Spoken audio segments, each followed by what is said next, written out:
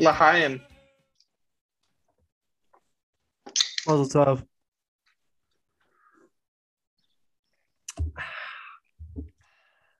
What you drinking? Beverages down. I thought you would have a more visceral reaction to that. Like, I thought you might laugh, so I was already recording. Um, that was one of two opening ideas. The other was just opening and having the first thing on record saying, "You ever had a Mallow Mars?" I guess I should have gone with the latter. I'm glad we can discuss this, as we're recording. Well, I mean, when better? That's when the magic happens. It's true. We've lost too much gold to the non-recorded hours of this podcast. We really have. I also, speaking of gold, I just shifted my microphone. I probably sound better now. You do. So, yeah, we're off to a roaring start. Not only did that bit not land, the bit, by the way, was I turned on my camera to Keller, and when I, did my cheers in Yiddish, I took a shot of Rittenhouse 100. So we're just waiting for everybody to laugh. Like, is this thing on? Hello? Yeah, pretty much. I bombed. I tanked. But that's the thing about comedy, Garrett, is that it's about how you recover from the bomb. It's not about the bomb itself. And I can't say that word too many times because I have way too much Arab in me. So I pretty much reached my cap with that. You're still trying to get your Instagram account back. God damn it. Yeah, let's go with that narrative. That's fun. Should we? Do you want to set the record straight about what happened here? Keller Corbett at Keller Corbett is not currently on Instagram. There have been some rumors as to why that is. Some are saying it's a ban related to some comments made directed towards Effie Castleberry. Look, if I just want to go on the record and say this, if you know me, you know that I'm not going to get banned from Instagram for talking shit to somebody. You're going to see my mugshot because I just ended up throwing hands with someone in the street, and that, I would never get kicked off of Instagram. I think I've only ever had like one post removed because it had like half of a titty in it that was like, tasteful boob from like a, repost of like an art account or some bullshit like that. But that's really the only qualm I've ever had with the Instagram corporation, now owned by, it's Meta. It's all Meta, man. I'm a Meta man, not a Meta man. We're going to be able to wake up and have Facebook in our eyes, but we can't free the nipple. Well, I don't have Facebook, so speak for yourself. But yeah, I am in control of my account, and I have since deactivated it temporarily just to sort of step away from, social media, because my life is so crazy right now that I just can't handle the distraction. I couldn't even get that out. It's getting in the way of vintage shopping. Dude, I really tried for a deadpan delivery there. I actually read an interview with David Hyde Pierce, Niles Crane. And he said, I forget who it was, but he was in the theater in Chicago for a long time. Because, he's a fucking G. And he was saying that, like, I forget who it was, but he saw this person deliver funny lines with a deadpan, delivery. It was never any sort of like giggle or laughter or anything. It was just always like straight face serious. And he was like, and that's like the funniest shit I've ever seen, was like a deadpan delivery of a hilarious line. And so, now that I'm like going back through and like watching Frasier, I'm like, he never breaks when he delivers these like hilarious lines. He's just like stone cold through the whole thing. And I'm like, fuck, that's so hard to do. And I try to do it conversationally, and I can't do it. I don't have the gumption for it, Gumption, that's a word. It's a real word. I love when he does that as well. I can't do it either. I break. I think I break now more than I ever have because I spend so much time on video calls that like I have to force myself to break so people know that it's funny.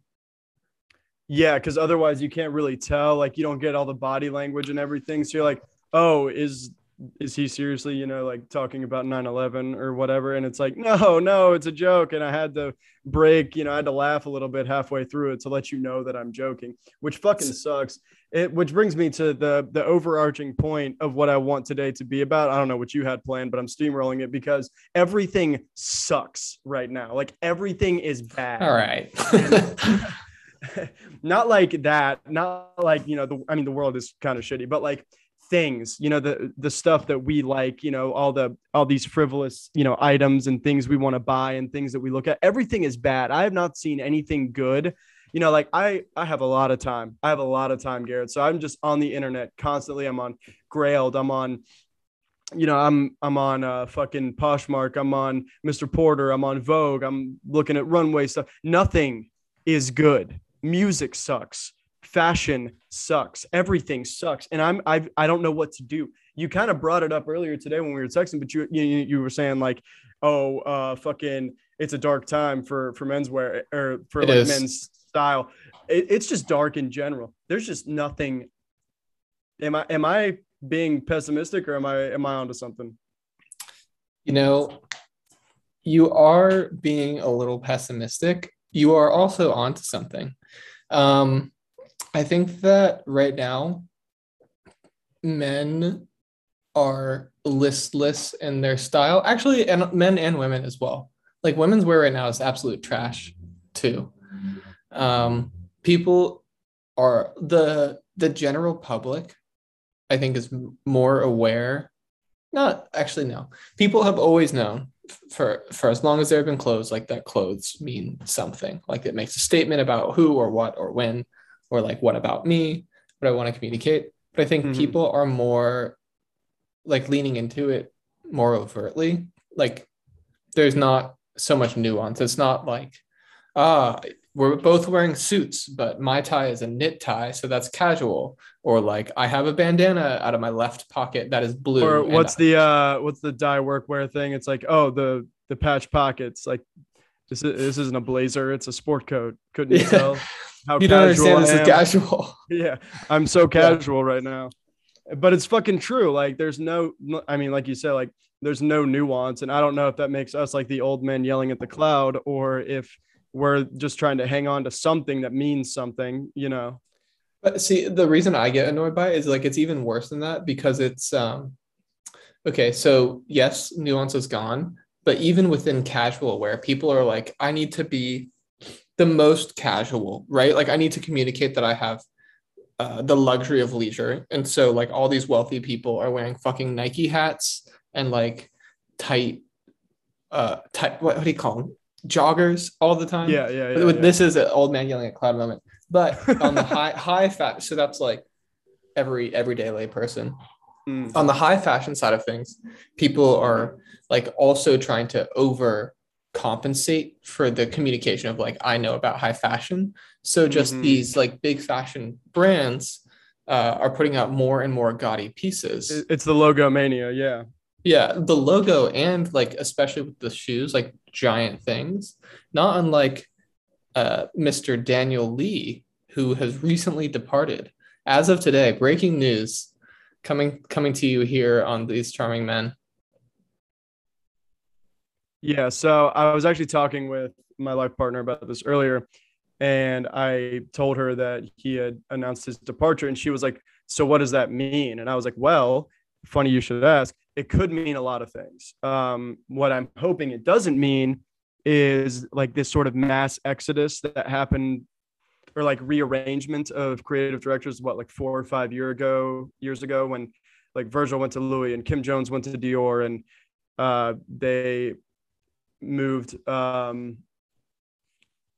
was it Chris Van Ash over to Berluti, and they kicked Hyder out, and Phoebe was gone, and Eddie Slimane went to Celine. It was like this whole like shift, and everything changed, and all these brands went from like on the fence to bad for the most part. And it all started with one, and now it's like everything changed. And it starts with one. It does start with one. And I'm like telling her all this, and she goes, okay, but what does that mean? And I was like, I don't know.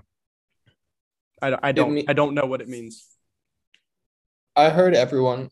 I didn't hear everyone. I read a lot of fashion people speculating on Twitter that he's going to Burberry because he was really successful at Bottega Veneta. Oh, very, very much so. And I like what he did there, even though I don't think I would wear a lot of it. I think it was very cool and very interesting. And it didn't. Okay, so back to what we were talking about just a second ago with the craziness and the overcompensation of the high fashion sphere, if you will. To me, and you may or may not agree with this, everything feels like costume, where there's always been a very fine line between high fashion and costume. And it was funny that it wasn't like an immediate realization for me, but I went back and looked at some of the stuff from the Met Gala more recently after we had talked about it. And it really kind of dawned on me that a lot of it looked just costumey. And I think that is the direction in which a lot of things have gone. Like if you go back and look through all 400 of the looks from the recent Gucci show, or however many there were, it might've been more. It just looked like there were some pieces in there, but it just looked very costumey. Okay, wait, time out. The Met is actually specifically though, it's like the Costume Institute Gala. But so I think it is. What people wear to the Met is, in my opinion, the very razor thin center of that line that is costume and fashion. They're like, that's the whole point. True. When you nail it at the Met Gala, you are on that line and not when you understood the assignment. All right, relax. But actually, it's that line has become so aggressively blurred that you have people dressing in costumes now. And normal clothes just aren't, fitting the bill, or, I don't know. It just, everything feels very exact. And I've caught myself, leaning towards things that feel more like a costume than I think I would have worn in the past. Not, totally. And I think I've been fortunate enough to be able to catch myself before I, I make a lot of frivolous purchases, but too frivolous a purchase where it would feel very costumey and of the moment. Yeah, I kind of agree with you. I think honestly, funny enough, to go a different line, I've been really inspired lately by the recent trip I took to Paris, which I'd never been before. And I think that a similar thing is, I'm going to take the optimistic approach to what you're saying. So I feel like the costume to thing happened there probably in the 70s and 80s. Think about how Karl Lagerfeld dressed every day with 4-inch collars up his neck. That was costume. And right? Cuffs coming out of the jacket, and very he was almost in tails every day. It felt it was very costumey. Exactly. And I think that being around that kind of creative director energy, the costuminess kind of is just a part of the Parisian dress. They're more extravagant than the average person, for sure. Exactly. I was there early October. It was 60 degrees outside, maybe 60s, 70s. Every person on the street was wearing fantastical scarves. It was amazing. And I'm totally making assumptions here, but I think that there's a line which can be drawn between the costume and how that plays out in a real person's life. Oh, and for sure. The optimistic take that I have is perhaps we need to go really far into costume and people become comfortable with quote unquote playing dress up, so that we can finally get out of this slump of people wearing athleisure, which is horrible. Yeah, I see what you're saying, and I think there's definitely a line that can be drawn, a line of correlation between those two things. However, if you look at, let's say the 1970s to mid 80s here, things were very costumey as well in a different way, but things were very sort of exaggerated when you want to talk, like silhouette and fabrics. And I actually saw a TikTok, I think it was like yesterday or 2 days ago, about carpeting in bathrooms. Like if you go into a really dated house, like the toilet lid has carpeting on it. The whole bathroom is carpet. Like it makes no sense. It's like so fucking crazy to see that. But then if you think about it, and this person was like explaining why this was, or a potential one of the reasons for why this was, it was like, okay, we're out of the post World War II, like we're on the come up economically, right? Like things are getting really good. There was the industry boom out of the 40s and 50s. So in the 60s, a lot more people can own homes. And then you have access to luxurious things such as textiles and furniture. And one of the most new and luxurious feeling textiles at that time was carpeting. So people put it fucking everywhere. And so there was it was like life was a production because there was so much excess at that time. And then, I think there's been peaks and valleys of excess since, but we are now in a downward slope economically. I'm no economist, but that's basically what I'm hearing from people who know more than me. And it won't be but another couple of years before we hit a lower low, maybe as low or lower than, like an '08 or something like that. And then I think that will be the end of this exaggerative way of dressing that we have right now. And everything's like feeling very crazy and very, colorful and print heavy and texture and textile heavy and all that shit. And I think once we hit that low, everything will be much more subdued and reflective of that. But it's interesting that you draw that line with Paris, because when I think of Parisians, I mean, like, accessories are to Parisians what obesity is to an American. Like, it's just like they know how to do it. Like, it's the thing they do really well. Like, we know how to be fat in this country, and they know how to wear accessories. I've always been envious of that. Like, every cool guy in Paris that I follow on Instagram or, see on the internet or whatever, we could be wearing the same clothes, and we typically are, but they have these like rings or this necklace and scarf and hat. And, like I think a Parisian guy can pull off an anklet, and I never could, you know what I mean? It's like, it's this thing that you can't get anywhere else but there. You got to be there. You got to be in that environment. Like, it's so like specific, area, region specific. And we have, like, I think micro examples of that in the US. Like, if you see someone wearing like a filled puffer jacket anywhere outside of New York, you kind of look at them sideways. You know what I mean? Yeah.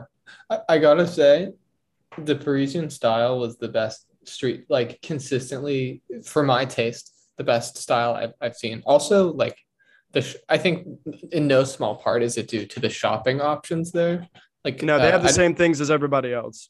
Brute Archives, the best, like, hands down, the best vintage store I'd ever walked into. Don't get me started. It was funny because I actually, in America, our vintage culture around, especially around like military surplus stuff that is catered towards like a hashtag menswear audience that has like moved on and wants to like incorporate like fatigues and stuff into their wardrobe. It's all like Instagram based. There's not really like a physical presence. Honestly, I don't really even know of one here in New York. There's wooden sleepers. Not anymore. It's gone. Oh, they don't have the physical space anymore. No. Well, okay. They have a new appointment only physical space in Yonkers, which is like 12 miles north of the city. Yeah, right. So they don't. Yeah. But anyways, yeah. So I'd been to Wooden Sleepers. Wooden Sleepers was probably the closest America ever had to this, or at least New York, I should say. But there's there really isn't anything like it. And I've been to a lot of military surplus places throughout, my travels in the US, because that's like That's my shit. I love that. I have, Vietnam era jackets, and I have a bomber jacket from the early 70s. That's US Air Force. And, I love that. I do. And there's, all these places are like basically warehouses owned by some old veteran or, some crazy guy who's just collected all this shit over the course of his life. And most of the time he doesn't even know what's in there. And it's like, it's not an experience in the way that like you go into Brute, everything is like, it's all there, anything you could want. And, it's usually priced accordingly to what's there and they know what they have, but you can't find it anywhere else. And it's all there. Mm-hmm.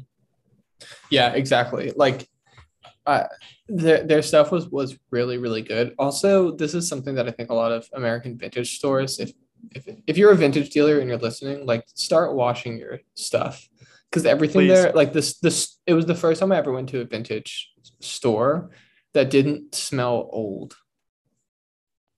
Like everything smelled great. And I think they literally just took the time and effort to wash the clothing. And I was like, you know what? Is this $250 for American military pants that I could get? That's an exaggeration. Actually, their stuff was pretty reasonable. Like more so than you might think. Yeah. Like $85 for like truly like worn in Vietnam field jackets. Yeah. Not bad. So okay, yeah. Well, you've kind of like struck another chord in my brain of something I've been pissed off about lately. And that is like the vintage sort of like marketplace here. I guess we'll talk specifically in the US.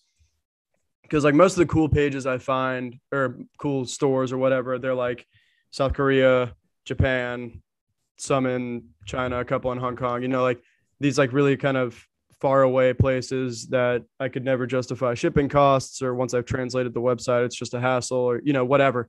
And I'm not even talking about just like military anymore, just like general vintage, right? Like there's a couple that are like way out in front of everyone and they're making a killing. Like, what's the one in LA? It's a Unsound Rags. And they consistently find really good stuff, and their inventory is turning over all the time, but there never feels like a shortage of stuff there. And it seems to be really well picked and just sort of properly orchestrated, all that shit. And then there's like, what's the other one? I think it's No Maintenance, which both of those stores have like private label stuff. Like they'll do a run of like cut and sew. Like I have the silk camp shirt that I think No Maintenance did, and then like Unsound did their jeans, which I really had no interest in. But like they do like a more like quote private label end quote type thing. But like everyone else is like just sort of mimicking the style, like taking photos of things on concrete floors, and like it's like, dog, I can't, for the love of God, if I see one more ripped, thrashed pair of double knees for $100 somewhere, like I'm fucking over it, dude. Like you can't even find like a Russell crew neck for under like $80 anywhere. That's like, it costs more than the original or like a brand new one. And there's nothing like if this piece that you're selling me or trying to sell me has like a story, or if it came from somewhere and like you found it and it's like got this cool detail that I've never seen on like a crew neck or a hoodie, like, all right, cool. Like maybe that's worth me paying for, but otherwise, like I'm good. And the other part of this that I'm really annoyed about is like every Goodwill or Salvation Army or whatever I go to is just so picked now that like, I'm like, what the fuck? Like I can't find shit anymore. I know. I agree with you. Every vintage, there's a secondhand store in my neighborhood, and they put out their new stuff on. It's like a charity shop. It's what are they called? I don't remember. Just like one of these like for charity, kind of like Habitat for Humanity, whatever. Yeah. Yes, but instead of like going to like some weird Christian army, it goes to AIDS. Okay, cool. Stuff. Yeah, so cool. Like, yeah, much better. Brooklyn, Brooklyn version of Salvation Army. But sidebar, do you know they actually are military? Like they have ranks in like shit like that. Scary. Anyway, twisted. Anyways, they have like new product goes out on Sundays. Every Sunday there's not Sundays and they open at noon.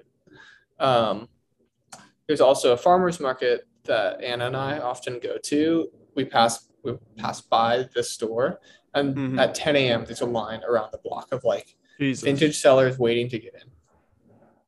Bro, it's like it's gotten really out of hand, and I knew it had gotten out of hand. Like in the back of my mind, I was like, this is just getting worse every day. And no shade to the brand, but when I saw that Ame was doing like a vintage drop thing of like a bunch of like just, and it wasn't all clothes. It was like there was some framed prints and there were furniture pieces and there was a couple like watches and like it was just a bunch of stuff, right? And I was like, this is it. Like this is the end of this, because it's like I don't know where else we're going from here. Like soon, like you won't be able to walk into a fucking Goodwill or Habitat for Humanity or whatever and find anything. From Camille Leon Doré. Bro, that fucking goddamn it. Sorry, I don't mean to undercut your point, but I agree. I mean, even I gotta get off the internet, but yeah. We have acquaintances and friends who are part of this, so I don't want to speak too ill on it. But I mean, even J. Crew is doing like vintage watch selection for like whoever, which is really cool. But yeah, it is kind of annoying, and I guess we've been interested in this long enough now to become old man laughs at cloud. Like I remember reading some Coggins piece about like I'm so tired of all of these like menswear guys like hiking up the prices of vintage Barber. Like I don't even want to wear them now. Like looking for the more obscure thing. But like there's gonna be nothing obscure left. You know what I mean? It's like there's oh fuck, what was it? It was like one of these websites, I forget, like did a whole like write up on this hoodie that they put, or it was a crew neck they posted, and it was a Camber crew neck from like somewhere in the 90s, I think. And I had previously been familiar with Camber. They make really high quality, durable blanks. I mean, it's like the Rolls Royce of your fucking Fruit of the Loom or Hanes or whatever. And I was like, oh, that's cool. They found this like cool piece. And it was like a month later, this is probably like 6 months ago, maybe a year ago, I went to order one because I was sort of like on the hunt for a crew neck, and there were 6 months backed up on orders. And I was like, bro, like this is something that should always be available. It's like one of those things, like it's crazy. So I ended up just ordering like a Champion fucking crew neck and was like, whatever, I'll bite the bullet and just order the Urban Outfitter special. But like it was just like another thing that communicated to me how fucked it all is.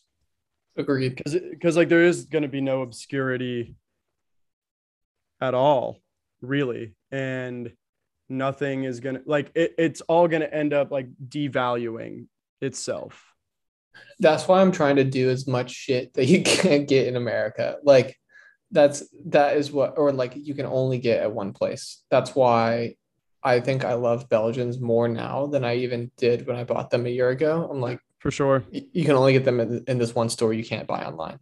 Yeah. Or I've been so tired of seemingly, I guess I have mass market tastes in fragrance, but my finger's on the pulse before. Like I find this niche perfumer while I'm in San Francisco, and I'm like, oh my gosh, like this is the best. No one has this. And then like a year and a half later, after I've worn Santal 33 enough to make it my signature scent, the memes begin. This fucking guy, can y'all hear him? Yeah. He's crazy.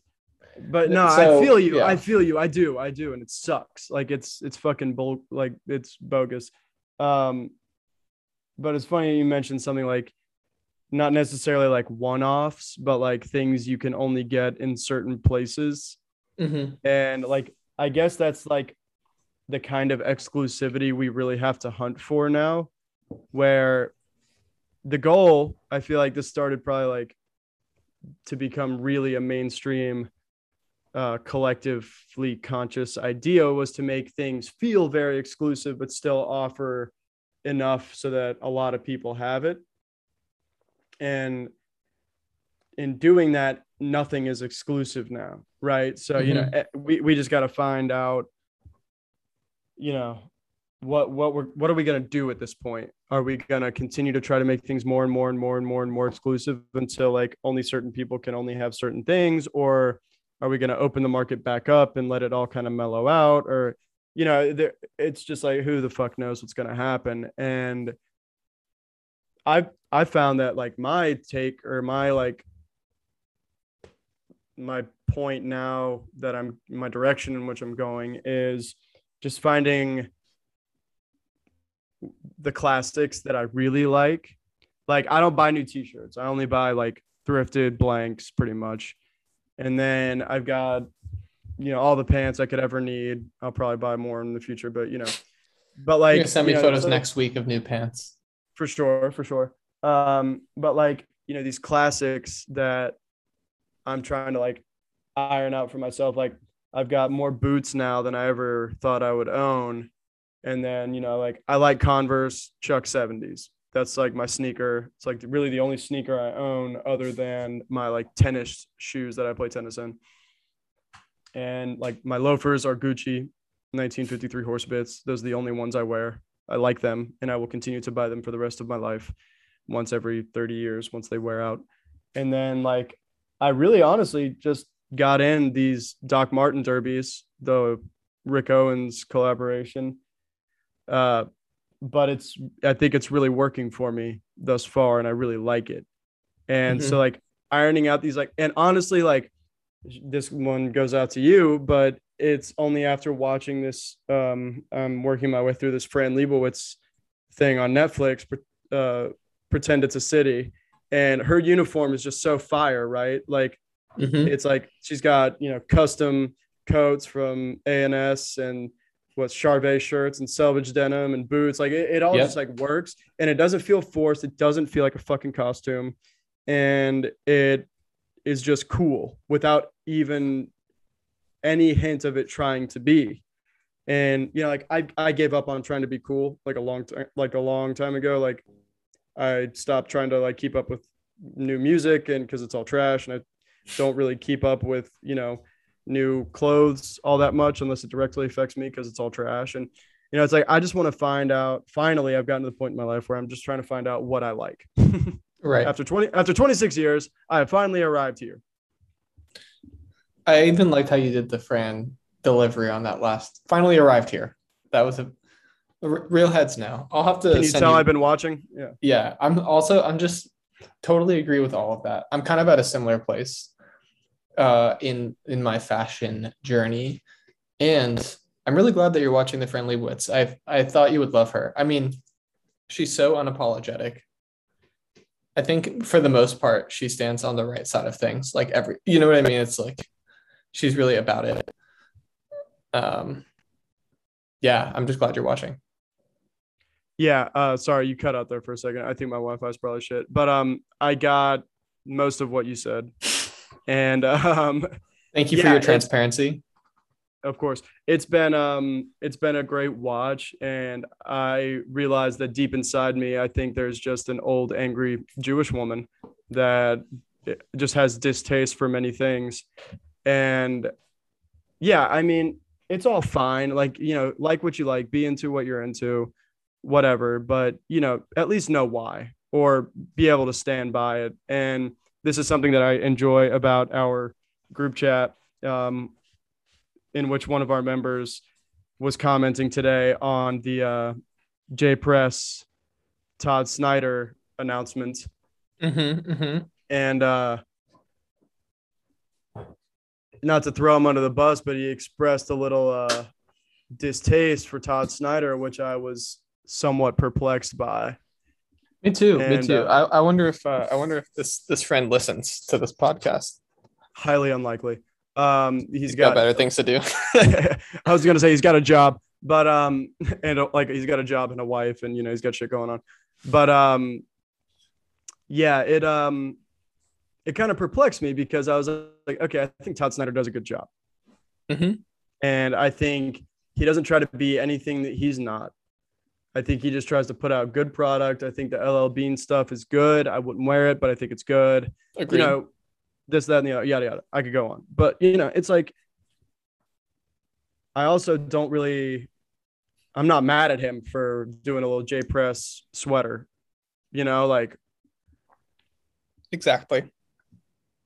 What do you think about all that? Like, I know there was some discourse today in the group chat, but you know. Yeah, I actually brought it up because I was like, I don't get why people are so okay. So backing up for the audience, J Press, Heritage American Ivy brand is doing a collaboration with Todd Snyder. And by the way, after this group chat, like talk about it, I actually received the catalog in the mail today.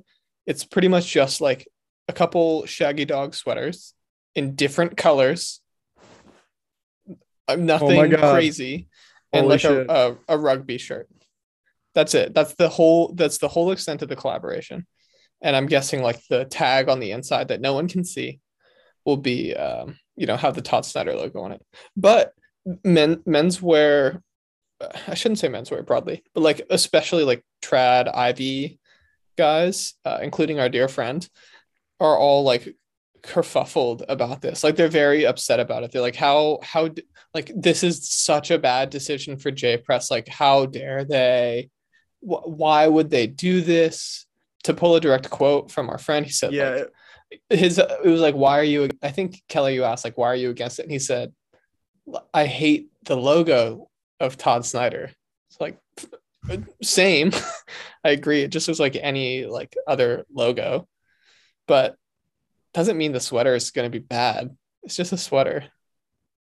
Yeah. I mean, but then he was quick to like kind of come back and say like, okay, but the corduroy suit's pretty good, you know? And it's like, okay. So, you know, we're not saying he's not a good designer. You just don't like the font, which is fair. Cause I don't think, you know, anyone in that group chat was particularly fond of it.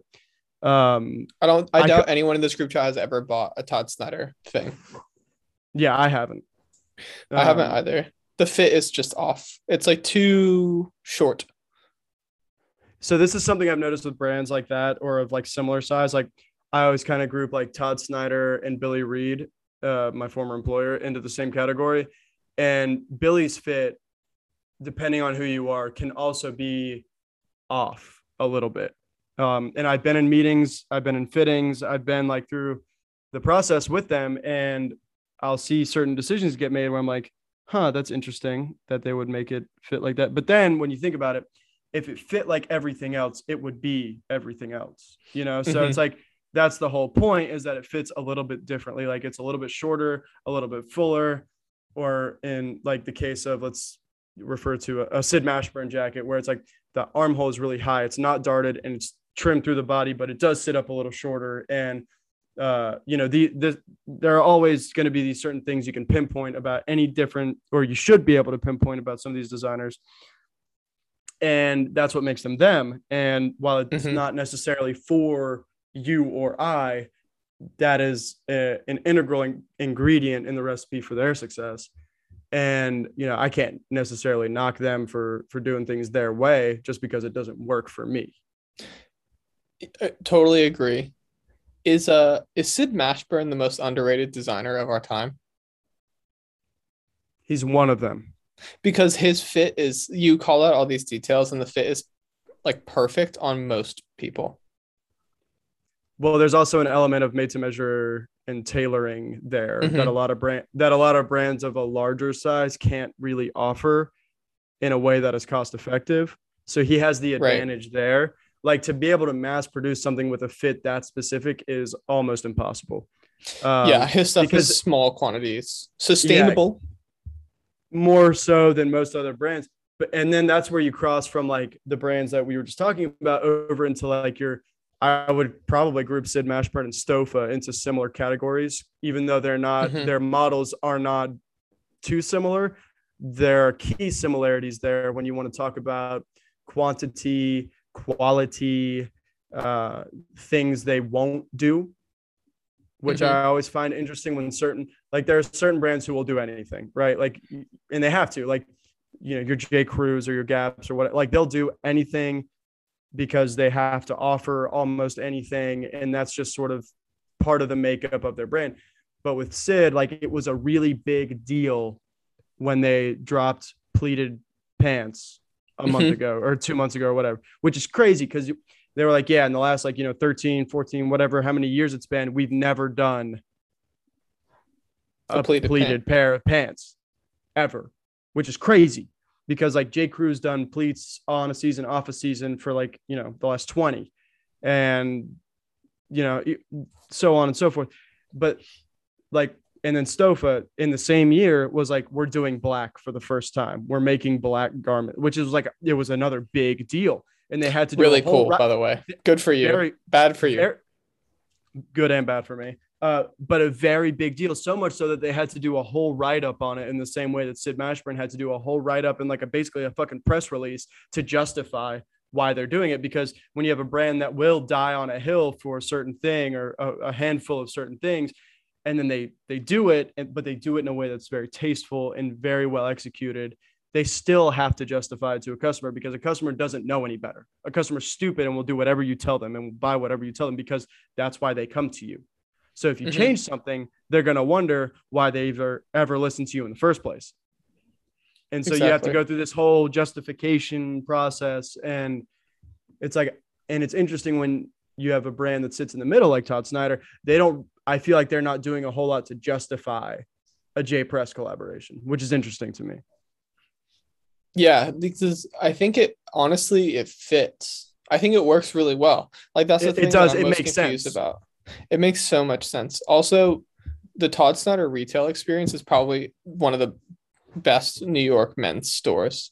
I was actually talking to you about this weeks, maybe a few months ago. I was like, Todd Snyder is also really recently. Underrated. Yeah. So, they had one in stock of 50-50 blend wool silk, Glen Plaid sport coat. So I went by the store, which I had been to their let's say takeover of J. Crew's liquor store, and it was the same thing. I'd been there multiple times. It's just such a tiny space because it used to be a bar or you can only do so much.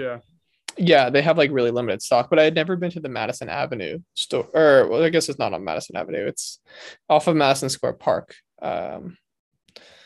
store, which is funny because I work really close to there. I just never went.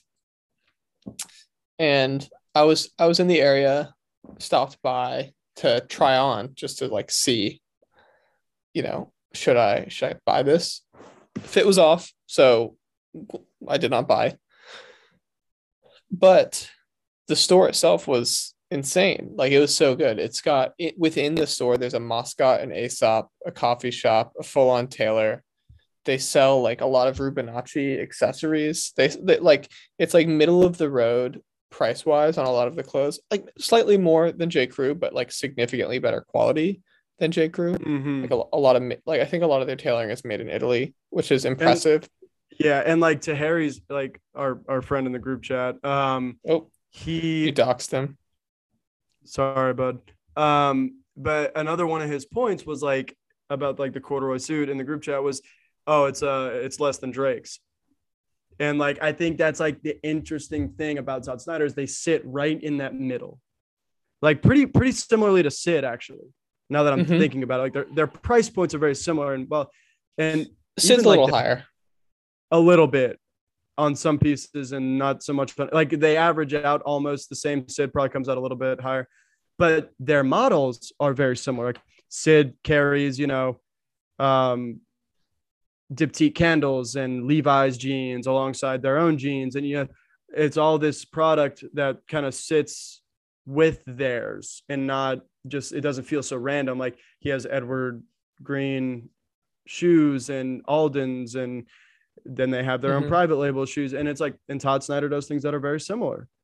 And I think that's very interesting that they both sort of found independent success with very similar models, but still feeling very different from one another. Yeah, they are. I feel like they are more. Sid is like really. He really has the southern streak in a way It that I is think is very cool. southern. It's very hospitable. It's very warm. Whereas Todd Snyder is the more like it's New York. It's cold, but it's work. It works and it's cool. And it's like you can be a downtown guy, a midtown guy, a Brooklyn guy, and you can still shop at Todd Snyder. Whereas like Sid's like, yeah, you can be from Atlanta, or you can be from Mississippi, you can be in South Carolina, or you can be from LA or New York and still shop here, which Hmm. is it's very interesting. Yeah, How which like after you. go ahead, yeah. No, I was just gonna I'm say done. I love fuck the Effie convo. Castleberry once again for stealing the Sid tagline. Sid is always like from Mississippi to Milan. Fred stole Yep. that multiple times. Fraud. Fraudy Castleberry. Yeah, that's he's why I got banned from Instagram. So fuck that guy. Allegedly. Also, I'm just noticing an Instagram message, Keller, from you a little while ago, where you sent me a jound photograph Down. of We need a soundboard. some pants that are they look awful.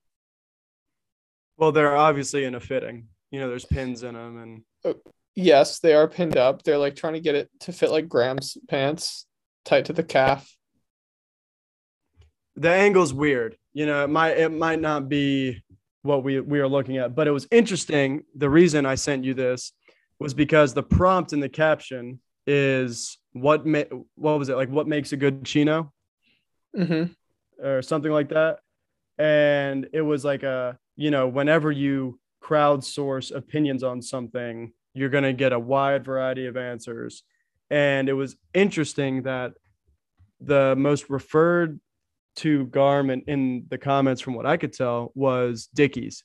And I don't Mm-hmm. even consider Dickies to be chinos because Dickies are not 100% cotton. And that to me is like one of the biggest things about chinos is that they need to be either 99% or 100% cotton to be a chino.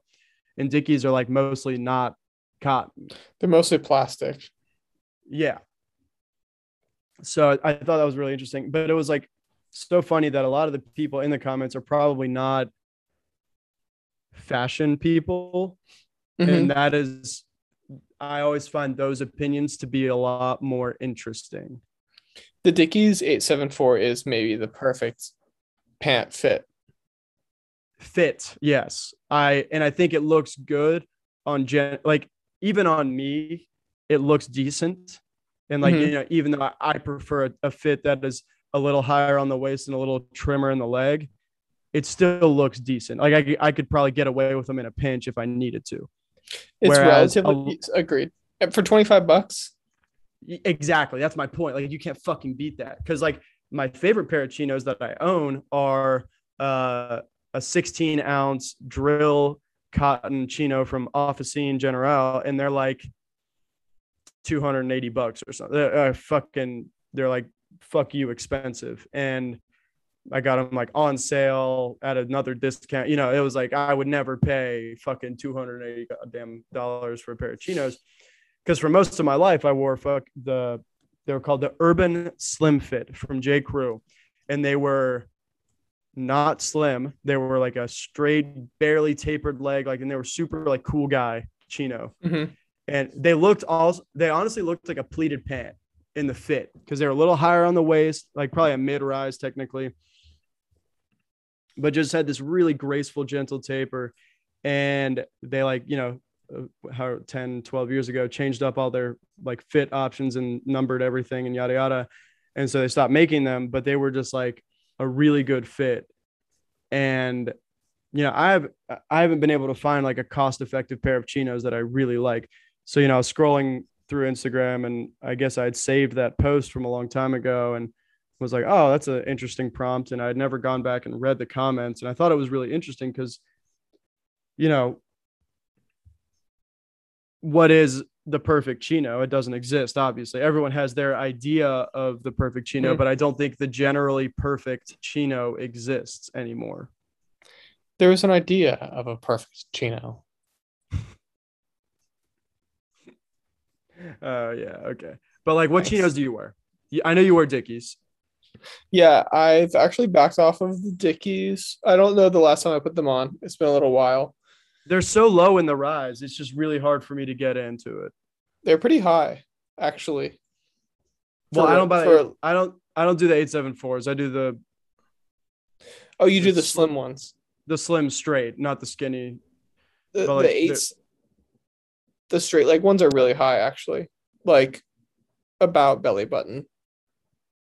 okay, so maybe that's where I've gone wrong. Or maybe I should just cross over into like the Ben Davis because I think those are cotton. Yeah, yeah. Ben Davis is probably better. I just hate the logo.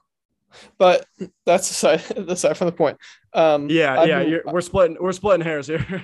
so actually right now I'm wearing my newest pair that I've really enjoyed, which is the Spear and McKay chino, a Oh, right. Canadian Yeah, we brand. talked about those. Yeah, you for cost effectiveness, those were pretty hard to beat, right? Yeah, they were under six. They were 55, very high waisted, 100% cotton. Yeah, they're great. I really like them. I wish they came in more colors. I Which have the color did you get? brown, Yeah, that's right. The brown. brown. Um, yeah, I love khaki on other people, and then whenever I look at it on myself, I'm like, I don't know. I feel like a jock or something. Yeah, it always felt very preppy to me to wear khaki. And there was a time in my life where I did dress more in that way. Hmm. But obviously I don't wear any color now. But even like, 3 or 4 years ago, I always leaned more towards like a British khaki or like a darker shade. And that just seemed to work more for me. It also felt more versatile for me. Um, Hmm. that light khaki is like hard because I see it with like the navy jacket and the brown shoe and like it for as like it's deemed very versatile and talked about as being very versatile, but it feels more restrictive than versatile to me. I agree with you. I don't find it that versatile. That's what like also I guess I find myself just naturally leaning more towards darker colors. For sure. So a dark brown to me is more versatile. Or like, the the color in menswear that's referred to as like probably more versatile than khaki is like olive or like a dark green, and like there's definitely a reason for that. Like I have like a couple olive jackets in my like vintage military collection, and I know I could wear them with just about anything, all of the black that I have, and they would sit in Hmm. with that very nicely. Absolutely. And it wouldn't like pop in a way that I found annoying. But it's khaki is something that I've always struggled with, and I feel like that's the color that's probably most commonly associated with chinos is like that khaki Agreed. color, and it's just that the whole just the word, I guess, or the phrase just feels very restrictive, which is funny because you would think that if it was that restrictive or being that restrictive, there would be like the perfect pair out there, but there's not. My second place perfect are actually the speaking of khaki, the ones I wear the most are my Boot Boys screen printed chair pants that are screen printed on Dickies 874. The famous chair pants. The famous chair pants, or infamous perhaps. Maybe they're both. They are probably both. Something else, shifting gears a little bit that we haven't talked about is both of our newsprint debuts sold Oh out yeah, already. Of course, sold through a bunch of copies. Every copy ever made is gone. But the first I still edition, haven't gotten mine, but it's fine. I actually just mailed yours today. I'm God such damn it. an asshole. I mailed all the paid Fair. customers a That's full fair. week before I mailed all the people who helped me make the thing. Um, your brother will actually receive one before you. because I'm seeing him tonight. But I guess he is still a paying customer. He's not getting it for free, just because his bloodline's in the pages. Yeah, no, hell no. You got to pay up just like everybody else. Rightfully so. Yeah, the only person I couldn't bring myself to charge was so Eric, another contributor to this newsprint. Him and his girlfriend randomly stopped by our house, and she was like going to buy one. She was like, "Oh, instead of shipping it, you could just give it to me." And I was like, "You don't have to just take it." Me. Just take exactly. It. Yep. It feels very weird, like in like an in-person setting, to be like, "Well, could you Venmo me $8?" Like, come on. Yeah, like come on. Like with fees and everything, it's like you're getting 7, and then it's like, don't even bother. Exactly. But anyhow, we made a debut in These Charming Men. We did. Shit. In between days. I got what you meant. Our very first These Charming Men print ad, which I'm wondering, around the time this comes out, I think the paying people should be receiving theirs. I know some already have. Perhaps this will be our most listened episode, aside from the Patrick Kirk from Social. Officiel. Whichever. That's still our most listened. Social Club Official. I think I unfollowed. Yeah, that's it. Yikes. Yeah, that's actually kind of funny that's our most listened. Anyway, so I actually I meant to talk to you about, I need your help in updating my resume. I need to put writer on there too. I'm not just a fashion designer anymore. I'm a published author. I'm a published essayist. Exactly. I write things, and I'm going to continue to write things for future issues of this great print. Now that print media is really almost completely dead, we have decided to come out with a newspaper. And if that isn't on brand for us, I don't know what else is. Mm-hmm. I love it. I'm also looking on my phone at this moment. And did you know there's a fake Social Club Official? There's 2 accounts. I don't fucking understand. What's the difference between Lay Club Official and Social Club Official? They're both the same. They're both run by the same people. But no, it actually says, one says by Patrick Fussiers, our former disgraced guest. And the disgraced Patrick Fussiers. And the other? The other says by Andrew Sotosani. I thought they were I think they may have been unified at one point, but perhaps no longer are. Maybe they had a falling out. Maybe someone got kicked out of the club. But like the other retained? Maybe it was like a big intellectual. Oh no, they're related, and I think we've given them too much mic time. So be on the lookout for issue number 2 of In Between Days. We Next time we'll give you a heads up in there. Maybe maybe not. And it's gonna be. It'll be better than the first one. Second time's always better, right? Maybe. I don't know. I think we might do a pre-order so more people can get it, because it sold out actually faster than I thought it would. And be on the lookout for a collaborative merchandise between In Between Days and These Charming Men. We're going to drop a little merch line. We're going to get you guys some branded lint rollers and toilet paper. It's going to be fucking sick, because the world's on fire, and the end is near. So you're going to need some prepper supplies, and we got you covered. We'll just make toilet paper with Effie Castleberry's face on it. Yes, we have. You like that? We need to offer 2 roles, one with Fred and the other with fucking who's the clown in Brooklyn? The vintage guy who blocked me. What's his fucking name? Sean Crowley. Crowley, yeah, fuck that guy. I say it every episode. I'm gonna keep saying it. Fuck that guy. We're gonna have to do alternating roles, and maybe an honorable mention of like Man, who else could we throw in there? Matt Hranek? I don't know. We'll figure it No, I out. like him. I know you do. That's your Lord and Savior. But I like his wife. She's cool. He's a fellow short king, and if his wife is cool, he's got to be cool. He just knows how to play the game.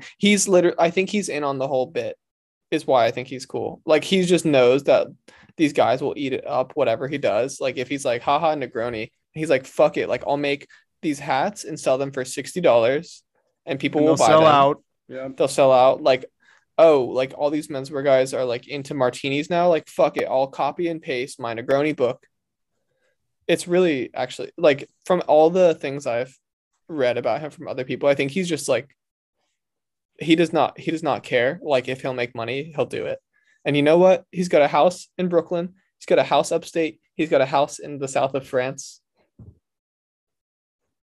I mean, he's doing something right. We'll give him that Exactly. much.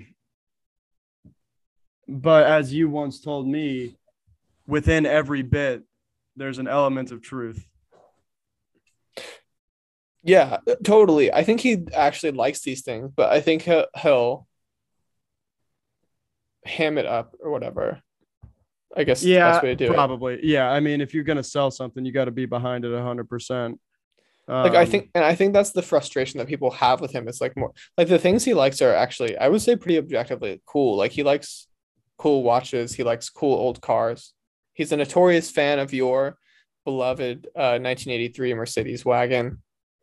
Like, I think he likes cool things and has good taste. I think what annoys people about him is like his constant posting, but I think that's how he makes money. So, I guess we can't all be influencers, but good for him. Good for him. I often wonder how his daughter feels about having an influencer father, but that's aside the point. That's another pod for another day. Mm-hmm. Well, I'm burnt out. Me too. Luckily, tomorrow's Veterans Day, and since we're veteran podcasters, we can take the day to relax. Fuck.